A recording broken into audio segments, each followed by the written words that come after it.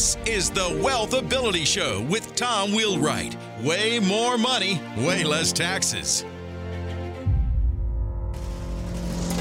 Welcome to the Wealth Ability Show, where we're always discovering how to make way more money and pay way less tax. Hi, this is Tom Wheelwright, your host, founder, and CEO of Wealth Ability. So during this pandemic, we've seen a lot of businesses do really well, and a lot of businesses do really badly. A lot of businesses are just plain out of business. And so what's the difference? What is it that successful businesses have done, either in preparation for a potential pandemic, if that was even possible, or during the pandemic? And then what do we see for the future? And we're going to have changes coming on. The vaccine gets out. What changes are we going to see, and how do we pivot that direction? So we want to look at all of these because I know you're business owners, you're entrepreneurs, you're investors, and how do we actually make this change? And we're going to look at very successful franchises and franchises that haven't done so well. And we have a world-renowned franchise expert on our show today. And I just want to make sure I get his book right. Scott Greenberg is the author of The Wealthy Franchisee, Game-Changing Steps to Becoming a Thriving Franchise Superstar. I like that, Thriving Franchise Superstar. And Scott, it is so great to have you on the Wealth Ability Show. Thanks so much for being here today. It's my pleasure. So tell us a little bit about yourself, Scott, where you came from, your franchise experience and what you're doing now. Sure. Well, nobody sets out to get into the franchise space. Everyone ends up there. They usually enter through a back door having done something else. The typical franchise owner is a person who has a job somewhere and then one day wakes up and realizes that he or she hates their boss or hates their job. They've always wanted to have their own business. And a franchise is very tempting because you can easily transition to something new without having to be particularly innovative or creative. You pay the franchise fee, you sign the documents, and then they very quickly show you how to get the business open and up and running, and before you know it, you're doing it. And so that was the case for me. I had actually been a professional motivational speaker for many years prior to doing it.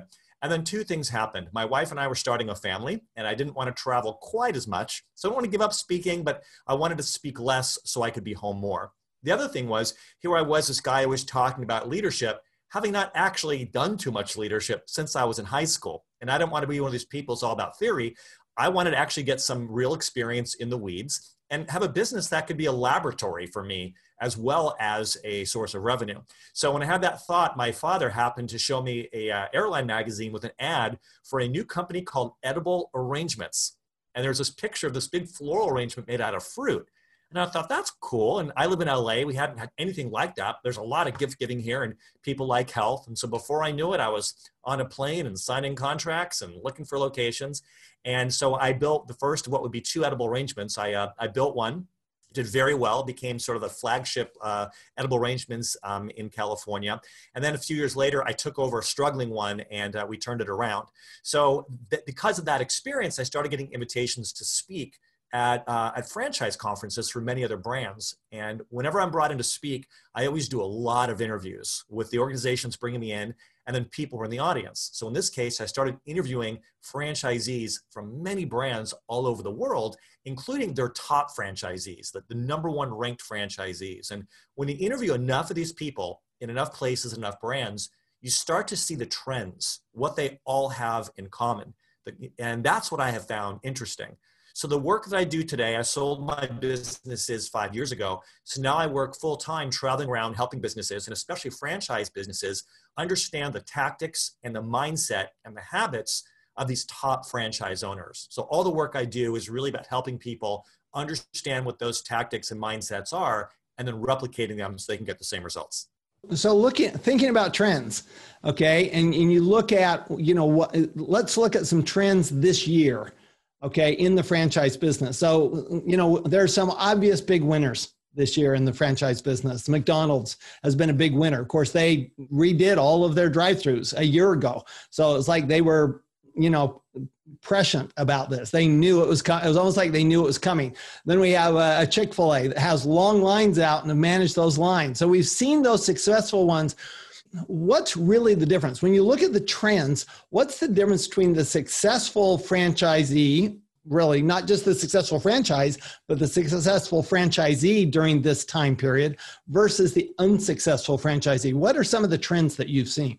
Okay, it's such an important question because we want to know what the best people are doing so we can replicate that. But what a lot of people don't understand is they see the results and then they start to make assumptions about why they got those results. So it's easy to look at individual franchisees or brands and see who's thriving and say, well, they were smart because they did X, Y, or Z. Well, maybe they anticipated it and predicted it. In some cases, they got lucky and it worked out. In fact, what I tell people is we have three factors that determine how successful we're going to be. There's our circumstances, which is the weather, the competition, the economy, and of course, the pandemic. We don't control these things. And sometimes circumstances work to our favor and sometimes not so much. I wanted to get my bike fixed during the pandemic. I took it to a bike shop and they said it was going to be 4 weeks before they could get to my bike because so many people are biking now that they're that busy. Now, are they particularly smart? Do they have foresight? Circumstances just worked out for them. So I'm very happy for them, but am I going to give them credit? I don't know. So anyway, there's circumstances. The second thing is what most of us focus on is everything operational. So that is our tactics. It is the decisions that brands like McDonald's are making. It's their sales and their marketing and their tactics and all the stuff that we pay attention to, right? The work, the stuff that keeps us busy. But there's a lot of people, even within brands, who embrace those tactics, those operations, but they're still not getting the same results as other great locations. And there's a third, it's because of this third factor, which is everything human. The fact that each of us bring, it's our individual mindset and collectively our culture. And so I think that for a lot of individual franchise businesses, the difference between those people, even within McDonald's, between the thriving McDonald's franchisee and the struggling one, it's easy to assume, well, it's their specific location or something tactical. But very often it is their emotional state, the way they relate to, emotionally to the pandemic. And am I embracing change and leaning into it? Am I resisting it? Am I taking that PP money and using it to survive? Or am I reinvesting it to hire more employees for capital improvements based on my emotions? And so that human factor, I think, makes an enormous difference. So really getting to your question about what is the difference, I think for some brands, it really is simple. Circumstances just suddenly lined up for them, that they have the kind of business that in a situation where people at home and they want to get things delivered, if they were set up for delivery, then they were ready to go. If they're a business that focuses on improving people's home lives, well, you know what? Everyone's at home more. And so that is, that worked out. If you're a business that relies on people leaving their homes and having an in-person experience at your establishment, well, in a different set of circumstances, that might have been a really great, smart business model. Who would have anticipated that the government would tell us to stay home? So there's the circumstantial piece. Then, of course, there is this operational piece. And so what I'm observing is there are a lot of brands and a lot of individual franchisees who are very quick to change their tactics. So, for example, one of my clients is Pride Staff, which is a staffing franchise based in Fresno, California. So they have definitely had to pivot, not just because what they do is they help workers physically go into work environments and work, but their marketing involves walking into businesses and shaking hands with people and dropping off materials. So they have changed their tactics to market more on the phone and do things more electronically and all kinds of small things within their system. They were very quick to do it. And now that businesses are starting to hire employees again, that's what they're telling me, their tactics are really working. That's what their franchisees are telling me. For those franchisees who are willing to do it. And one franchisee who I interviewed just last week, because I'm speaking to them again tomorrow virtually, he admitted that his franchisor has given him all kinds of ideas, but he hasn't embraced them yet. So why is that? Why? I mean, so that's fascinating to me too, because of course I have lots of different clients. They're all business owners, not, some franchises, but a lot of them not franchises. And what I see is that those who actually embrace this as an opportunity are really all doing well. I mean, they're having, I have clients that are having their best years. I mean, their record years this year, and they're not in a business that you would think would lend itself to that. Okay. Whether it's somebody who teaches stock trading or somebody who, does, really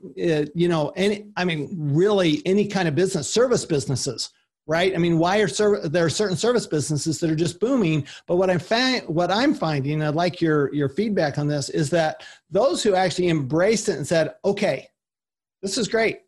What can I do now? Because a lot of my clients said, well, this is really just accelerating something that was coming anyway. We were going to have to go to online. We were, people were going to get away from going into the office all the time. This is a natural trend. The pandemic just accelerated it, and they embraced it. Those people have all done well. Those people who have fought it have just died on the vine. Absolutely died on the vine. Are you, when it goes to that, because to me, that's the third one you're talking about, right? That's that third issue, the people, the emotional side. Are you finding that that's the case with the example of your franchisee? Some franchisees just aren't embracing it. Are they just resisting because of their own preconceived notions? Yes. And getting back to what you're saying and thinking about, the people who, your audience for this podcast, you think about the stock market, what drives the stock market more than anything? It's just, we want to say, profit and cost and that kind of thing. It's consumer confidence. It's the emotions of the marketplace, right? If the marketplace were just made up of computers just doing the trading and they were just looking at dollars and cents and having some algorithm, the market would fluctuate very differently compared to, the head of the Fed sneezes and suddenly people are panicking and they're selling, or, the president makes some kind of comment and suddenly everyone's buying shares of this or selling shares of that. We see how the emotions of the market are reflected in pricing and the value of a number of items. Well, I think that's true for people who are running businesses, that they don't appreciate how much their emotions impact their decisions. And really it kind of comes down to their brain. Are they making decisions from their amygdala, which is all about, the fight or flight response, or from the prefrontal cortex, which is logic, reason, and problem solving?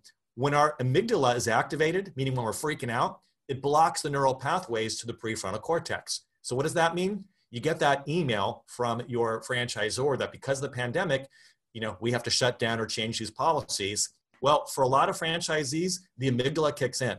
It is all emotion, and it's fear, and it's catastrophizing. And I think there's three problems with this pandemic. There's the health problem, which is the most, the worst. There's the economic one. But the third one that no one's talking about are all the bad business decisions that people are making because they're giving in to the emotion. And when this is done, and once Pfizer has saved us and it's gone, what won't be gone are all these bad decisions and people selling their businesses way too early.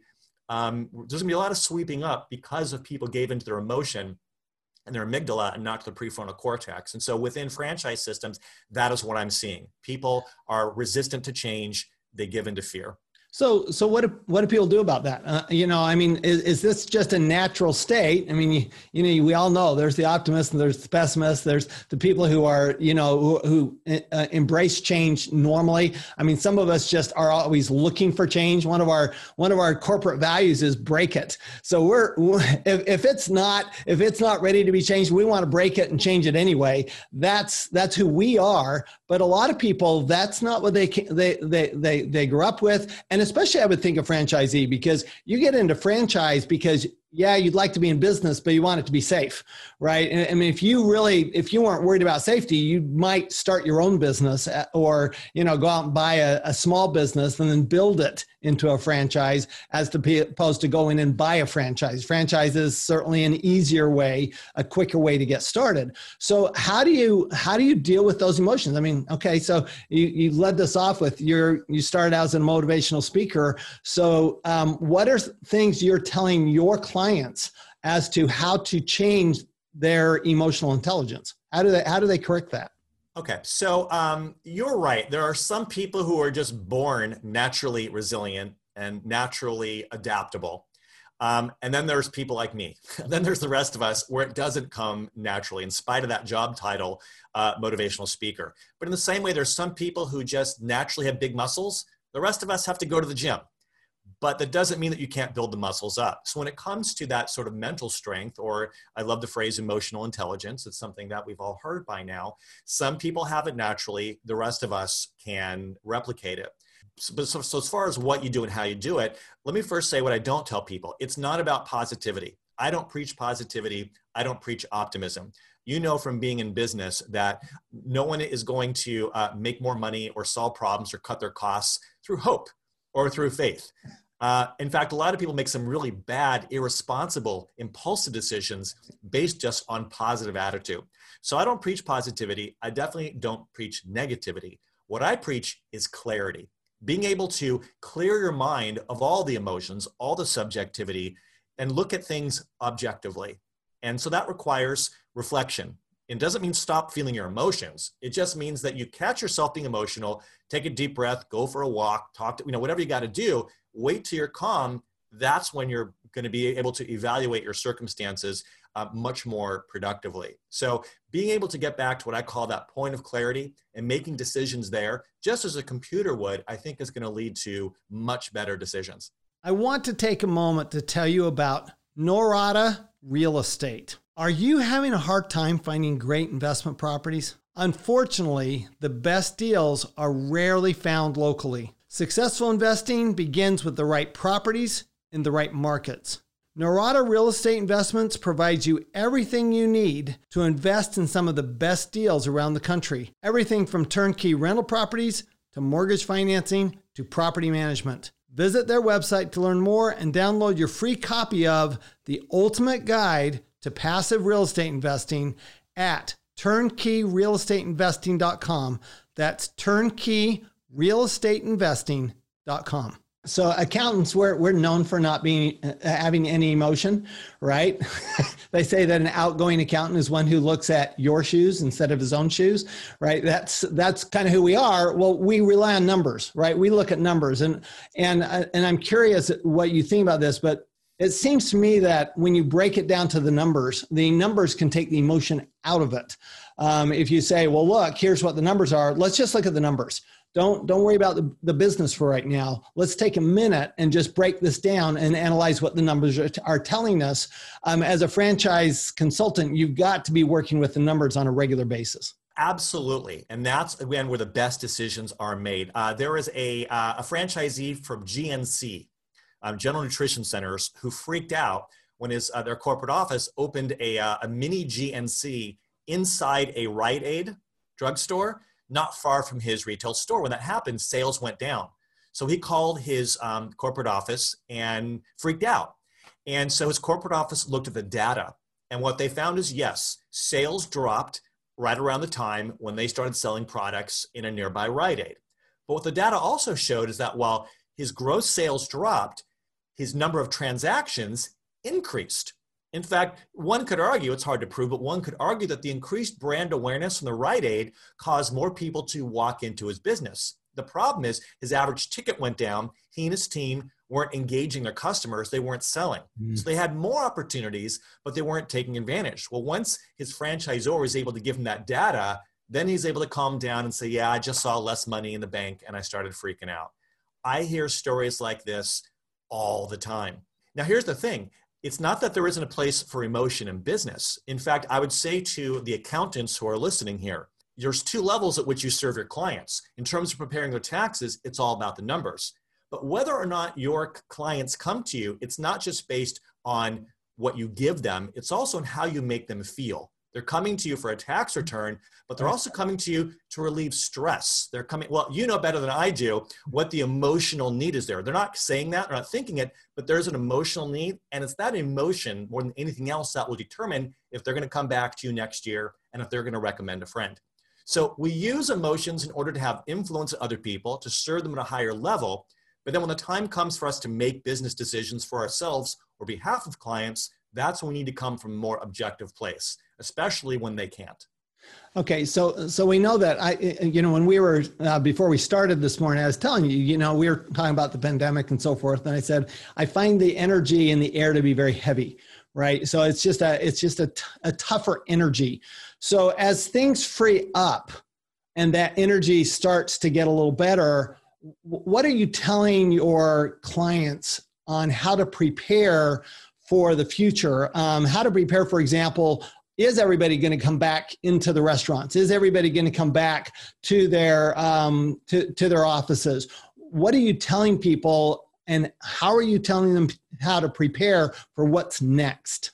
Well, I happen to have a fantastic crystal ball, so I'm going to tell you exactly what's going to happen. And the truth is, I'm obviously being, a little sarcastic there, but certainly based anecdotally on myself and everyone I know, I think people are dying to get back to movie theaters, to parties, to handshakes and hugs, to all the irresponsible things we were doing before. We don't want to live in bubbles. We really don't. And the fact that there's so many people who are doing those things anyway, defying what science recommends, it's because there's such a deep emotional need to gather. And so I think the idea of eating out, of going to bowling out, well, I don't know why I'm thinking bowling alleys. This isn't the 1950s. Wherever people go to have fun, I think people are ready to do that. I think many of them are ready to do it now, and many of them are. So I don't doubt that. So certainly for restaurants, you pivot the best you can. And if the laws are preventing people from having an in-dining experience, that's not something you can control. So you do the best you can to offer delivery, to offer takeout. But if you can just hang in there, somehow financially make it happen, I believe that business is going to come roaring back. I can tell you in my neighborhood, I can tell you that there's one family that will eat out every day for 6 months once the opportunity comes. And I don't think that we're alone there. So I think for right now, it is about how long can you hold your breath? I think things will come back. Most of my income is from live presentations. I'm doing a lot of virtual now, but it's live presentations. Well, I did one yesterday and people were so pleased to be able to get back together. That's gonna come back. I'm certain it is. So part of it is surviving in the short term, because in the long term, I think people are definitely gonna want that experience. However, this pandemic has served as a huge wake-up call that we just can't rely on circumstances ever again being exactly what they were. We need to operate as if there's going to be another pandemic or another reason why we're gonna have to stay home. So the only thing that's certain is uncertainty. And what gets people through uncertainty? Actually having a lot of working capital and having a backup plan, financially, but then emotionally, always being willing to adapt and change and be flexible. You don't want to have a business that relies on one set of circumstances. You need to be able to pivot in any, and that means just brainstorming and anticipating, getting the most cynical person you can find and have them just predict every bad possible thing that can happen. And before it does, before you're feeling the emotion, think about it objectively, come up with contingency plans. So if and when some of those things happen, you're ready to go. So there's actually a place for negativity and pessimism when you're trying to prepare for catastrophe before catastrophe happens.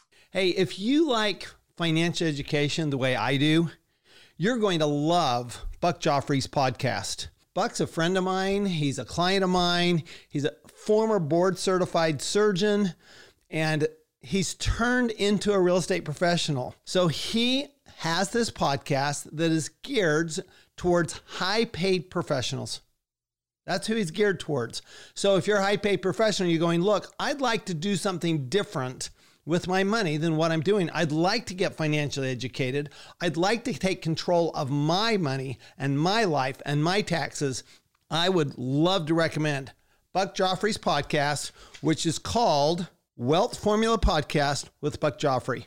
I hope you join Buck on this adventure of a lifetime. And one of the things that I found over the years is that those who do well in hard times do that much better. And in fact, they do better in the succeeding good times than they would have done had it not been for the hard times at all, because when money is tight, then you tend to tighten your belt. One of the questions I have for you is, what do you think has been the effect of government assistance? Is this a good thing, or is this actually hurt some businesses because it made it too easy for them? I'm really curious about that, because this is a big discussion in Congress, right?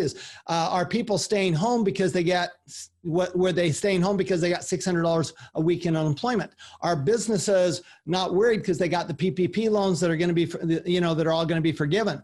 What's your take on government assistance in its role in either keeping businesses alive or actually keeping businesses from having to do what they should have been doing in the first place? Yeah, I'm not an economist, and so I wouldn't say that I have an expert perspective on this. I can only speak to the clients I've interacted with and my own personal experience. What I can say is that, I mentioned before about one of my clients is Pride Staff, that staffing agency. Well, part of what they need to do are find workers. And so many of the franchisees who I interviewed said, well, we're having a harder time finding workers because a lot of people would rather stay home and collect unemployment than work. And I asked the corporate office, I said, hey, some of your franchisees reported this. Is it true? And they said yes. But then I know that Yale did a study that suggested no, that actually was not the case. So, do we trust the academics who did this wide study, or do we trust the people who are in the staffing business trying to find workers and, hearing what the issues are? But what was interesting is, again, among Pride staff, some people use the PPP money to kind of keep the doors open, try to survive. But when I talked to one franchisee, she went ahead and she hired another salesperson. She really invested that money, and now they're doing better than they were last year because they're being so much more aggressive, whereas their competition has slowed down. So I think it depends on how the PPP money is being used. And so once again, those who are freaking out and using it, for fear, it's buying them a little time, but not much. But those who are using it for what it's for, which is mainly, for workers, but who are really investing in their business and doubling down, they're the ones who are reaping the benefits. No, I like that approach. I mean, we've actually used it that way. Okay, where we had some struggles because nobody wanted to spend money, right? I mean, there was a time in March where literally nobody wanted to spend money, March and April. So every business had struggle unless you were Amazon. Every business was struggling because people were holding on tight to their money. And so what we found is, but what we've done the same thing. Have hired several more people. We have many more people than we had before. But what the PPP loan did was give us a little bit of comfort to go, okay, we can handle this. And so it'll work that way. So it sounds like it just depends on, again, it comes back to emotional intelligence, and it comes back to sitting down and looking at your numbers and what is it you need to do in order to survive and thrive. And, is this the last pandemic? I mean, a lot of the scientists are saying, no, this is going to be a more common phenomenon as, just the way people behave these days. It's just going to get more and more common with all the travel back and forth between the countries and so forth. So what are a couple of things, if you could give just people a couple of practical thoughts of what could they be doing over the next few months and what should they be doing so that they're prepared for whatever comes? There are three timeless universal truths that help us in all business situations: pre-pandemic, during the pandemic, post-pandemic, regardless of the industry you're in or what you do. I mentioned there's those three factors, right? There's our circumstances, there's our operations, there's the human side. Well, when I look at top performers in any industry, on top of favorable circumstances and operational expertise, which are just the prerequisites for success, right, what high-level people have in common is mastery over this human element. And there's three parts to that, which is really the answer to your question. It's being very mindful of how you think, how you lead, and how you serve. So what does that look like? The way you think is this. You keep a clear head, so you're coming from an objective place. Always return to your point of clarity, and then always commit to continuous improvement, being flexible, being adaptable, always thinking in those terms. It's not about being the best, it's about being better than yourself. So continuously improving and keeping a clear head so you're making good objective decisions based on data. Then there is how we lead, which is about leading the systems that we have around us and embracing those systems and improving them, but also on how we lead other people. So to bring out the best in other people, especially when they're freaking out because of the pandemic, we can't just focus on their skill set. We also must focus on their mindset, how they feel, their emotions. And right now in the pandemic, a lot of workers and other people are freaking out. So if we can help them emotionally and build their confidence, build their tolerance to risk, that kind of thing, we're going to get better performance. So we have to lead more effectively by focusing on skill set as well as on mindset. And then finally, there's how we serve. And these are competitive, disruptive times, pandemic aside. Well, I believe the companies that provide the best emotional experience for customers are the brands that win. I would say the same thing about accountants. The accountants that win aren't just the ones who are saving people the most money, but who mentally, emotionally are elevating their clients. That when I leave my accountant's office, when I hang up the phone or I finish an email, I feel better having talked to this person. So it's not just about what the customer or client gets. Equally important is how the customer feels. And during times like a pandemic where people are raw, we have to look for those ways to connect with them human to human, to recognize the emotional state they're in. And I'll give you an example from your world. Several years ago, through various reasons, we went through a perceived economic crisis in my household. I was having a month where suddenly sales dropped and financially it suddenly seems really dark and it's freaking out. And I called my financial planner and I said, so what can I do here? And he says, well, can you just make a budget? He didn't recognize what I really needed was my handheld. I needed the emotion. Well, a friend of mine has a great financial planner. He said, hey, he'll talk to you, give some advice. And the guy immediately started talking to my emotion. He said, first of all, I think you're in a better position than you think you are. And here's why.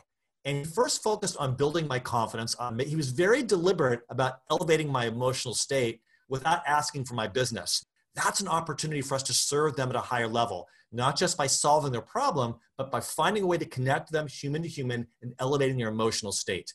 You do that, you're going to win their business. I love it. So Scott Greenberg, the book is The Wealthy Franchisee, Game-Changing Steps to Becoming a Thriving Franchise Superstar. Scott, I love your focus on looking internally, on personal development.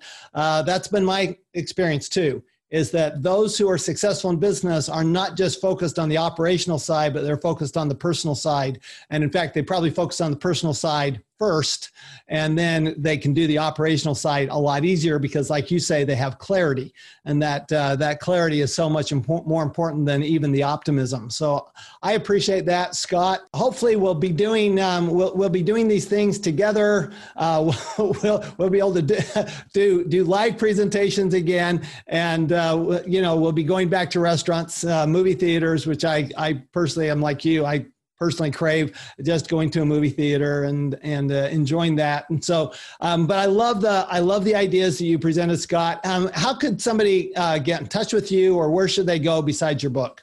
You can find me in all the social media platforms. Again, my name is Scott Greenberg. My website is scottgreenberg.com, B-E-R-G, and all the information about me is there. Awesome. Thank you so much. And thanks everyone for listening. Just remember that, when you work on your emotional intelligence, which has really been the theme today, and you're able to pivot, you're able to change, you're able to grow, and you're able to handle difficult circumstances. And when you do that, you're always going to be making way more money and paying way less tax. Thanks. We'll see you next time.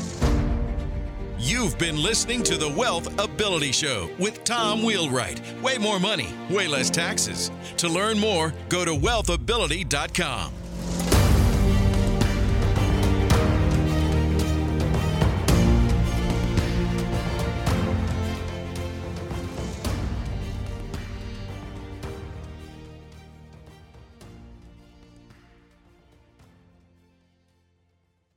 This podcast is a part of the C-Suite Radio Network. For more top business podcasts, visit c-suiteradio.com.